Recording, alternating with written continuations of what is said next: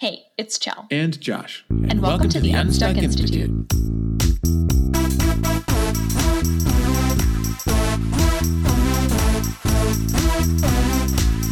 Stuck in a day job you hate? Not sure how to start and grow your own business? The Unstuck Institute podcast is all about helping you take your next step on the road to working for yourself.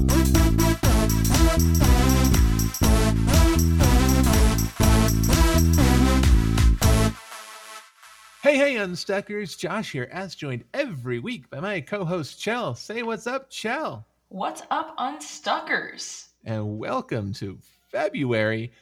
We are back with another rousing episode of the Unstuck Institute. And this week, we've got Gene Monteroselli of tappingqa.com on the podcast today. And he's going to talk about some self-care tips and tricks on how to get over procrastination. And he's got a very interesting story, really resonated with me, as you will hear.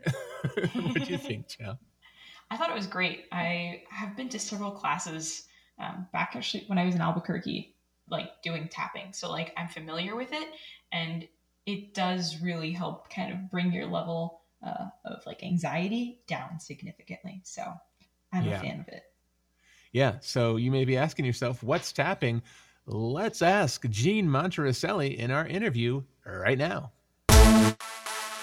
Welcome, Gene Monteroselli. Thanks so much for being here with us today. My pleasure. So tell our audience a little bit about yourself, where you come from, and you're a podcast host too, so your podcast. Yeah. So I grew up in Casper, Wyoming. I was very, very fortunate to have a family that thought that travel was a really important thing. My father had a lot of family in Chicago. So growing up, spent a huge amount of time traveling to big cities. And I love Wyoming. I'm glad I am from Wyoming. And I was really ready to find my way to a big city. So I went to university in Washington, D.C. And so the East Coast has been my home since 1992. I originally studied computer science. And right out of college, decided I wanted to do a little service before I got a traditional job. I ended up working for Anderson Consulting, which is now Accenture, as a computer programmer for a year, and then have been self-employed since 1997. The origin of most of the work, I worked with a buddy of mine where we combined juggling, sketch comedy, drama, storytelling, traveled all over the U.S. and Canada, working with high school and middle school kids. When I was in my early... Yeah. So I've been paid to perform in all 50 states, 5 Canadian provinces, was Pope John Paul II's opening act when he was in St. Louis in 2000.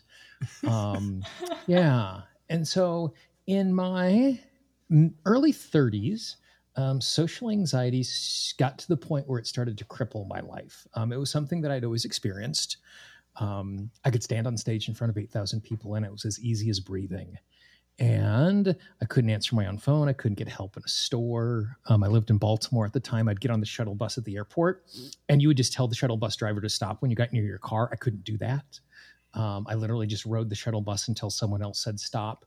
And then with my luggage and props, walked however many levels it was to my car, just because I could not speak up. And fears are these things that grow incrementally. I'm afraid something is going to go wrong. I have the experience. I remember everything that went wrong in that experience. So I had this little micro dose of proof to that fear. And it's how people end up being agoraphobic. Like things get scarier and scarier and scarier, and eventually they lock themselves away. And so when I was 33, it had gotten to the point where my social anxiety was now impacting other people in a way where I was lying to loved ones to cover up the fact that I was struggling. Like I would promise to help them, oftentimes promising to follow up and make phone calls with connections I had, and wouldn't do it, and was lying to them. And so now they were falling behind on their goals because they were dependent on me. It was one thing for me to, like, I had made my life smaller and manageable, and that was fine. The instant I started hurting other people, that's when it became too much. And I found my way to this wacky thing called tapping, which is an acupressure modality that is super, super powerful. 6 weeks later, my social anxiety was done. I did the thing that was the scariest thing I could think of at that point in my life, which was online dating, where I lived in Baltimore, there were 2 neighborhoods that were 25 minutes away. I would set up a date and I'd say, hey, at Mount Vernon, I eat and drink anything, pick a place. And I'd literally work the protocol as I walked there for 25 minutes. And just 6 weeks later, social anxiety was gone. Now, as a well-formed practitioner today, I would not recommend someone to do what I did. I got lucky that it worked out okay. And so I just kind of dove into it. And I started writing articles that got published in a newsletter, and people started emailing me, asking me questions. And I thought, this is interesting, but it's inefficient to be emailing all these people. So I created a Blogspot blog about 14 years ago and just started answering questions. About 9 months into it, someone sent me an email saying, do you have any products that I could buy?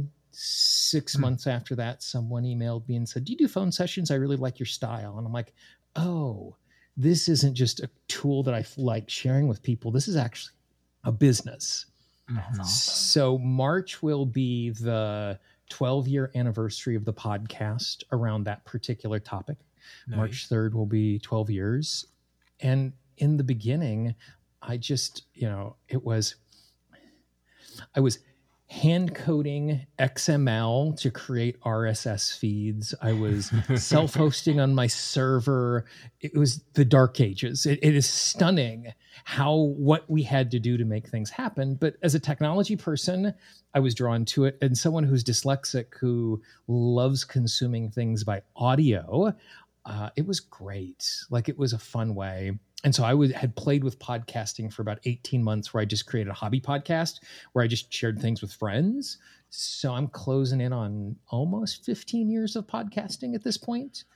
And so in the beginning, I just took a bunch of other people I really admired in the field of tapping and figured I asked them for interviews, like y'all reach out to me, just knowing that it was a great way to get free training.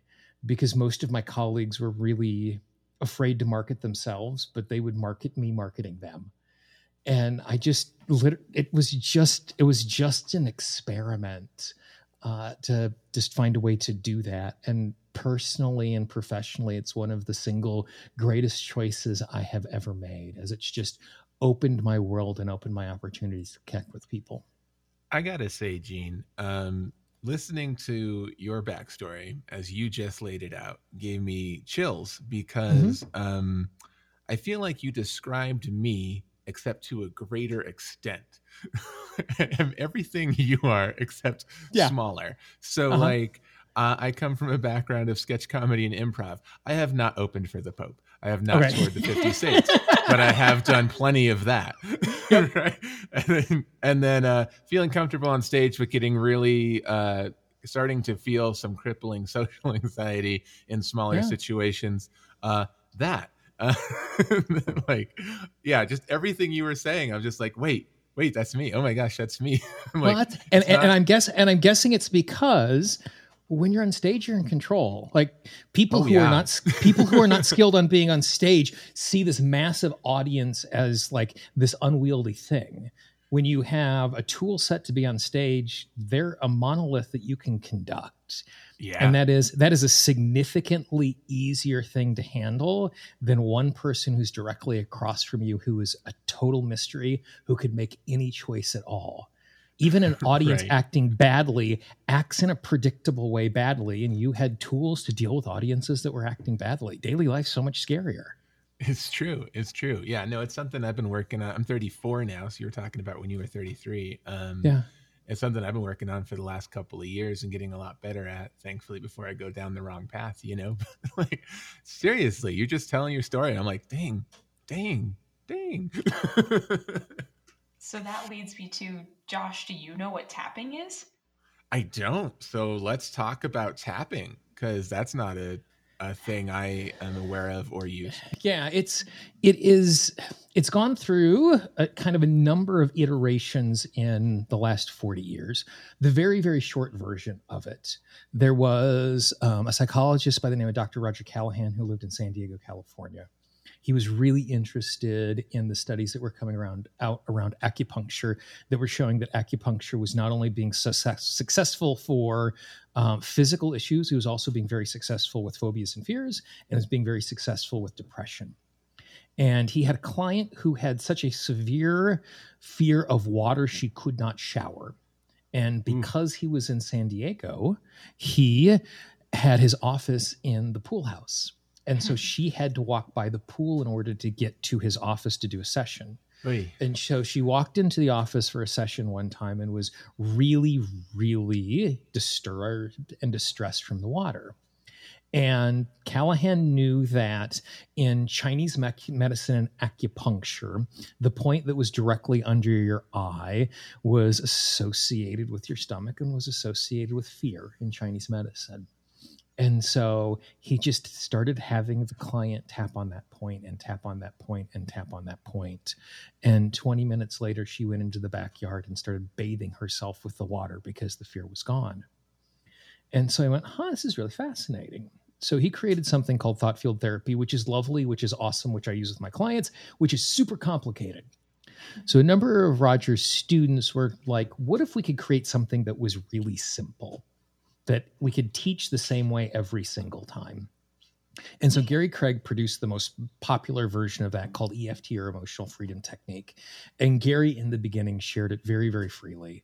Just wanted the world to tap and wanted them to make better. And so that was the way I stumbled myself into it.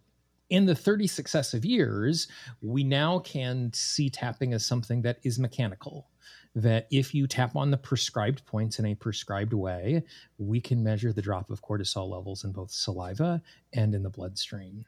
My friend, Dr. Peter Stapleton, who works at Bond University in Western Australia, has been given access to a functional MRI machine, and they're actually starting to be able to show the differences before and after tapping in the neurology, where we're able to provide really amazing transformation with chronic pain, with trauma. There's been some really awesome studies around PTSD with Vietnam vets and being able to clear stuff with them. And basically what happens is the story. So you are afraid in public for some reason. And so there's a story in your subconscious mind which describes why it is dangerous. For me, that particular story was entry was dangerous. I didn't know who I was talking to. I didn't know how they were going to respond. When I was dealing with my social anxiety, it wasn't as much about the conversation. It was the entry. Once I was in a conversation, I was fine because I was getting feedback. I could see their verbal cues. I could hear the tone of their voice. I could manage all of that. And so there was this thing that says, they're going to judge you. You don't belong. So now we know, using tapping in an effective way, the first thing we do is we do something called memory consolidation. We basically take that story that is inaccurate, we open it up in the subconscious mind, and our memories are like a Word document that are in autosave all of the time. That's the reason why memories change over time. It's the reason why we tell fish stories, is because each time I remember the story being great, I add a little information to it. It's the reason why when you think of your first kiss, you might think of it in this really romantic way, when more than likely it was just two really clumsy 12-year-olds who had no idea what they were doing. They were scared to death. But as you retell the story with innocence, you start putting gauzy pink light over the whole thing and the memory changes. And so we have the ability to do that. So the tool allows us to do that. And we know that because tapping down regulates the emotion, basically what it does is it takes the emotional charge of a belief that is unuseful. It takes the emotion out of it, and then we rewrite it when it's in this state. And so all of a sudden you start to recognize that things are not dangerous. Now, it changes things to a proportionate, well-informed response. So I'm sitting here in Brooklyn, and if I did not leave my apartment because there is a lion in the Central Park Zoo, that is a disproportionate emotional response. But I'm not going to tap myself to the point where I climb into the cage with the lion. So it doesn't create a spot where we create delusions in the other direction. And that's it. It creates a proportionate, well-informed emotional response.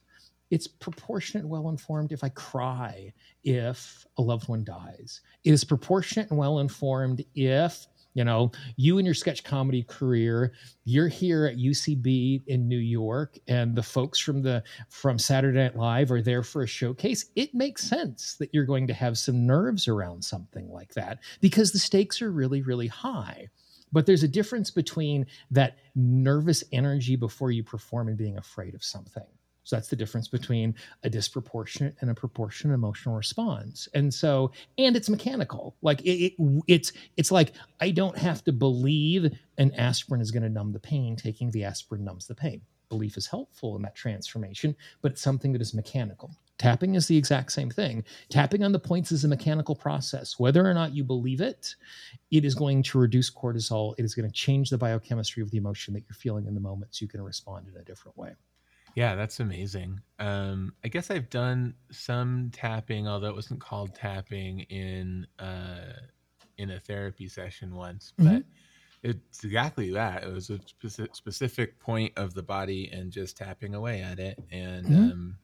And they had me talk to myself while doing it. So, absolutely. Yep. Right? And so that's the memory consolidation piece. So, as you're tapping, you're down regulating the emotion. And in the converse, I'm sure you're bringing truths about whatever experience was. It was dangerous then. I am safe now. This is the thing that was said to me. That is untrue. And so that's exactly what you were doing in that particular process. Yeah. So for those of you out there who are like me and very skeptical of anything that might sound woo-woo, I can tell you I've tried something like this and it totally works. And I'm the one who's like, I don't know, it doesn't sound, so... I have the same level of skepticism. Like I have things happen to my clients and I'm like, did that really just happen? Like working with clients for over a decade, it is still unbelievable to me because it seems unreasonable that I should be able to thump on my body and deal with the childhood trauma and heal it. Like that seems unreasonable. So skepticism is natural. and yet it works. So for the skeptics out there, I would not necessarily write this one off right away and look into it some more. So tell us, as our audience is mostly people starting their own businesses and working for themselves, like you've been doing for many a year. So what kind of ways do you find that business owners get in their own way, they self-sabotage, and what can you offer as advice to help and get through in relation to tapping or otherwise? Yeah. So in my mind, there are 4 reasons why we don't take action. We don't know what we want. We don't know how to do it. It is painful to take action, and it is painful to be successful. And for all 4 of those, there are practical parts of it and there are emotional parts of it. So I don't know what I want. Some people don't know how to create a goal list. They don't know how to create a business plan. They don't know how to create something step by step. And subconsciously, we're going to prevent ourselves from taking action in a way that we are unconfident in because we don't want to waste time and energy. So it's a way of keeping ourselves safe. So it's a practical thing, like teaching someone how to do a simple goal list, how to do a to-do list, all of a sudden makes it easier for them to take action. But there also could be an emotional component to that particular thing. I had a goal in the past. I invested a lot of time and energy in it. It crashed and burned around me. I got absolutely nothing out of it. So the lesson I learned emotionally from that is having a goal is unsafe. And so if it is unsafe for me to have a goal, then I'm never going to have a goal. If I never have a goal, then the resistance is going to show up of taking action because I don't want to take energy. I don't want to take action and waste time and energy. So it is keeping me safe. It just is disproportionate and misinformed. Same thing, taking action. Like I don't know how to do it. I don't do things I don't know how to do because 1, I like leaning into my competence, and 2, I don't want to cause more problems. Emotionally, I might not want to learn something because I hate feeling stupid. Like I've spent enough time feeling stupid in my life. I'm just going to do the things I'm really good at. And I'm not going to spend 3.5 hours fighting with a piece of software trying to figure it out when I could go do something I know how to do. It is painful to take action. Sometimes tasks are painful. Tarring a roof in August in Miami, Florida at 1:30 in the afternoon is a painful action, not something that I would want to do. Yeah.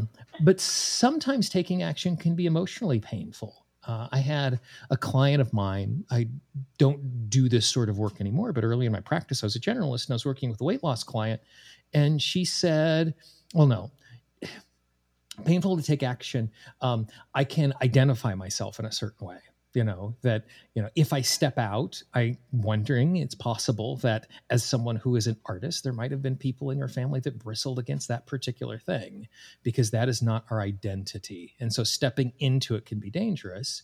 And then emotionally being successful, that was the story I was going to tell. I had a client of mine who said, I hear how my friends talk about skinny people, and if I lose weight, they're going to say all of those horrible things to me as well.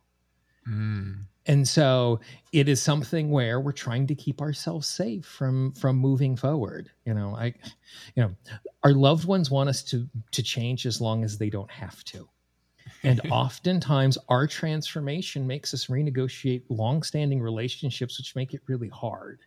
And so claiming that identity, it's painful to take action, or actually becoming that thing, it's painful to be successful, can create all of this emotional strife. And if you're in a circumstance where you already have possibly a tenuous relationship to your family of origin, there's a very primitive part of you that wants you to be a part of the tribe. And so if I choose this thing that is antithetical to my family, I appreciate parents not wanting their children, adult children, to be entrepreneurs, because it's a treacherous, dangerous thing where there is not a safety net around them. And so if you have resistance inside of your family, on a subconscious level, I want to be accepted because that's where safety exists. 7,000 years ago, when I was pushed outside of the tribe, I died. And that's not, and I'm not using the word literal in the modern sense of the word. I'm using literal in the actual literal definition of in the literal literal sense. Yeah. The literal sense of literal, that you would die. And so there's this subconscious part of us that doesn't want us to be rejected and outside of the tribe. And so emotionally, I might sabotage my success as a business owner because I know the people I am closest to, because of my history, don't think it's a good idea, or think it's a bad idea, or think it is dangerous. So for me, practically, the way I think about that is I just kind of tick through all four of those areas. Know what I want, know how to do it, take action, be successful, and see, are there practical resistances to that thing? Are there emotional resistances to that thing? And start deconstructing those things, because you cannot simply think your way out of a subconscious belief that says something is dangerous. If thinking our way out of it was enough, New Year's resolutions would have worked a month and a half ago when you created them. Reading inspirational bumper stickers would be enough. Having a poster with a little kitty cat hanging from a branch saying, hang in there, would be enough to motivate us. Right. But just simply knowing what to do and recognizing that it is not based in truth is not enough to overcome it. It's kind of like telling someone to stop being afraid. Like, oh, you don't need to be afraid of that. Like, that never works. Calm down. Yeah. That doesn't work. Like, we need to be doing something different inside of that. Right. And so, for me, then, that tapping is the somatic tool that I use. There's lots of really awesome tools that do this work. I'm completely tool set agnostic. But for me, that's the process. Is we need to understand what are the practical issues that are creating resistance, and what are the emotional issues, looking through all four of those lenses. Because if I don't have the practical stuff, I'm not going to take action. If there's emotional block, I'm not going to take action. So we need to be dealing with both and as we're navigating that. Yeah, we talk a lot to our audience about breaking things down. So if they seem overwhelming, it's kind of like what you were talking about. They'll seem painful. Like, that's a huge task. I don't want to do all that. But if you can break it down into like, well, this is a huge project, but it's got like a bunch of little tasks, right? That'll be like one way to kind of think your way through into leaning into it, and it seems more doable. Yeah, well, and another way to uncover that in a really simple way. Once you've come up with, once you've broken things down into a list of tasks, and you're copying it on your to-do list from day to day to day, there's probably something going on there. And so the question I like to ask myself is, and I don't try and intellectually figure it out. I just tune into myself. I'm like, what would go wrong if I actually did this?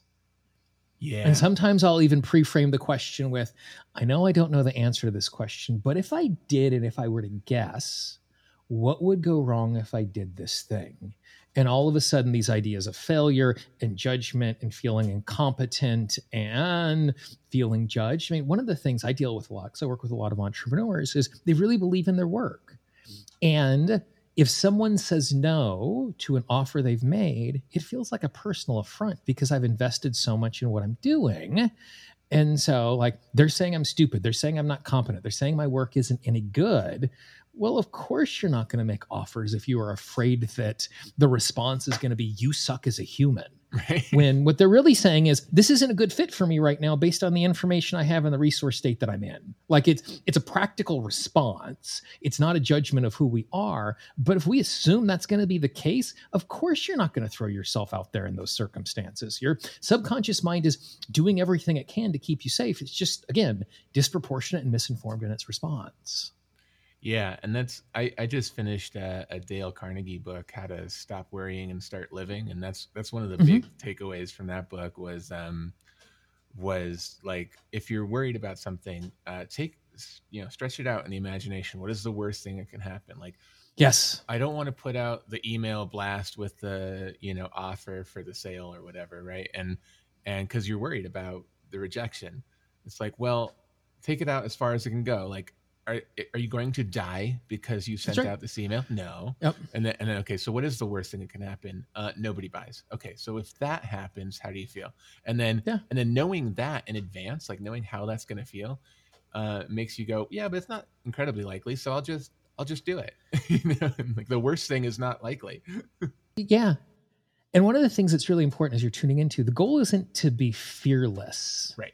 It just needs to be fearless enough to take the action in the moment of taking the action. So 1,000,000 years ago, the first product that I sold of any consequence, I think it was a grand total of $167.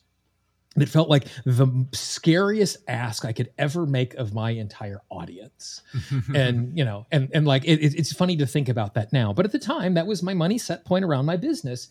And I can remember sitting in a Starbucks with my laptop computer open. I use Aweber as my email platform. I had Aweber open.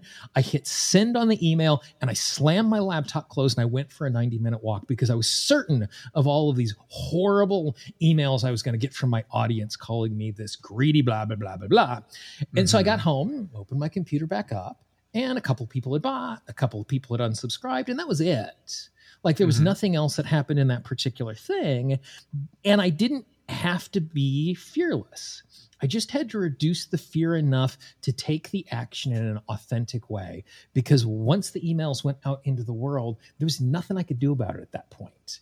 And so the goal was fearless-ish, fearless enough to take the action. And so even as you're doing, like, there are times where I need to be like completely placid and completely in my center to be able to do some actions. Most of the actions aren't that way. I just need to be in a resource state that's good enough for me to do it effectively. And so as people are wrestling with these fears, to recognize the fact, a friend of mine, her motto is, scared means do it. And it's just kind of like this, okay, like there's this part of me that's saying I'm a little scared. Okay, that's just me saying, okay, there's stakes here. Therefore, it's probably something I should be doing because it's going to help me move forward. Yeah, well, I think that's like, to me, that's how I define bravery. Bravery is being ready to take action despite the fear, right? And so I think that's what we're talking about here. However you want to brand it, it's there is fear, and that's real. But like, talk yourself through it. Talk yourself through the possibilities. Again, you're in most situations, what you're thinking about, you're not going to die, and then do it. I tap with my clients all the time, and no baby seals will die. Like, and just like, again, just bringing it to this place that is super, super extreme. Like, okay, these things aren't going to happen. And oftentimes just going through a process, even before you use cognitive behavior therapy, EMDR, tapping, anything else, oftentimes simply naming the fears and dragging them into the light of day, they become so farcical, they diffuse enough that we can take action anyway. Gary Craig, the person who created the populist version of tapping initially, used to call them comedies of your mind.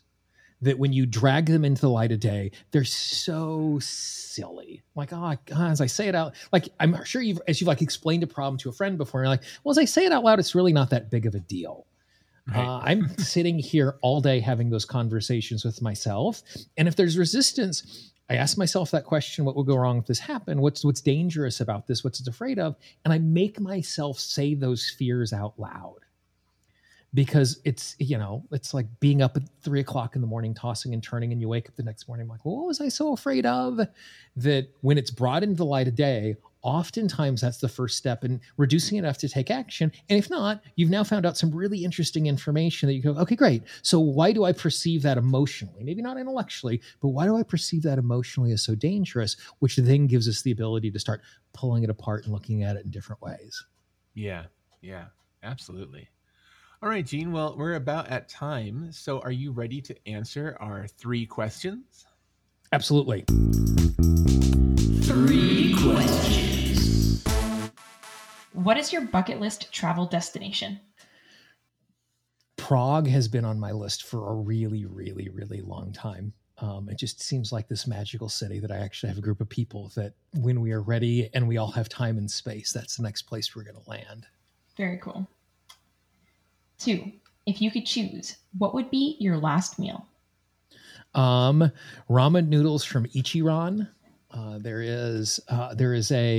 It's a Japanese chain that now has a couple of locations here in New York City. It is, and I've gotten a chance to visit their restaurants in Japan as well. But it's a purely an eating experience where you sit down in a stall, almost like a little study cubby that's in a college library where there are walls on both sides. There's a wall in front of you, and there is a 1 foot high hole that has a curtain in front of it.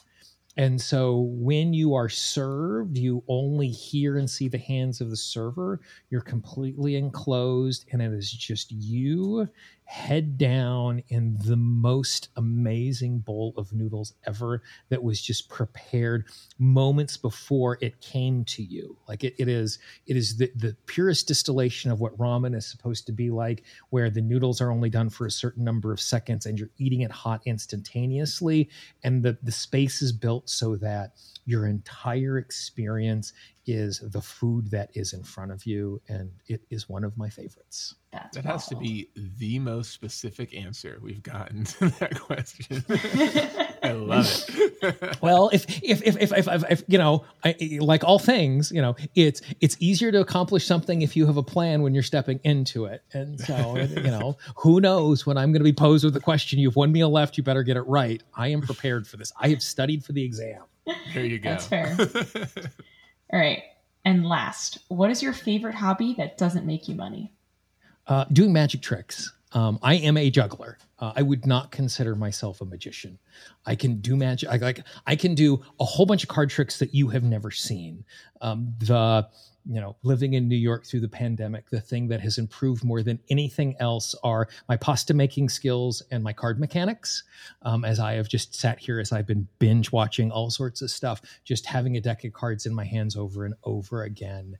And the reason I love card tricks is I love people being entertained. It is not as bad. It is very much not a, hey, look at me, I'm doing this thing.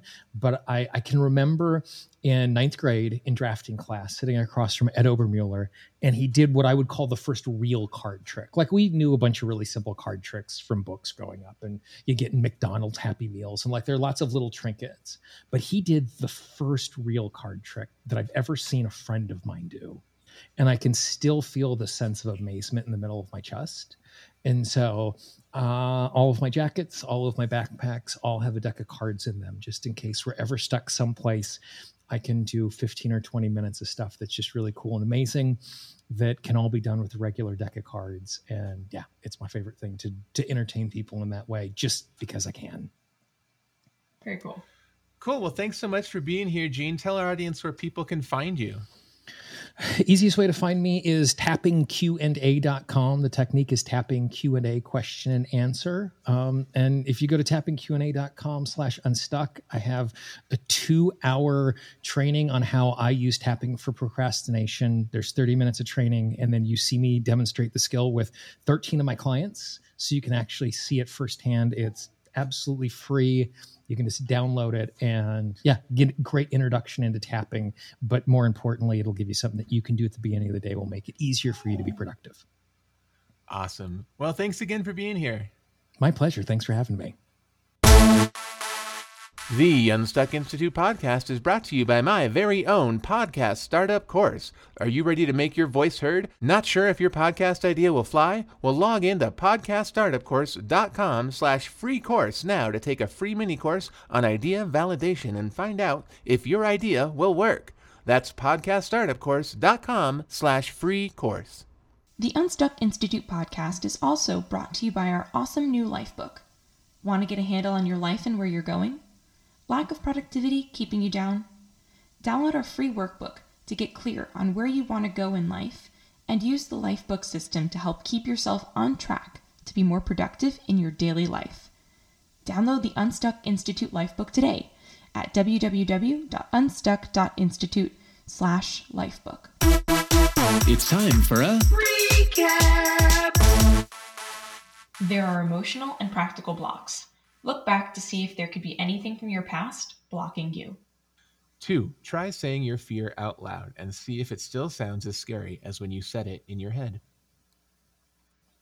3. Try tapping when you're trying to push through emotional or physical blocks when doing something in your business. And that's a wrap on episode 110. Website and show notes are at www.unstuck.institute. Remember to follow us on Instagram at unstuck.institute. Go back to episodes 1, 2, and 3 to learn more about the Unstuck Institute, Josh, and myself. And if you love our podcasts and would like to help us out, leave us a review on Apple Podcasts. It helps out the show a ton. Leave us a 5-star written review, and you'll be entered in a monthly drawing to win a 30-minute brainstorming coaching sesh with me and Josh. For instructions on how to leave a review, check out our website, unstuck.institute. Talk to you next week when we'll be entering the Unstuck Library to talk about Seth Godin's book, The Practice.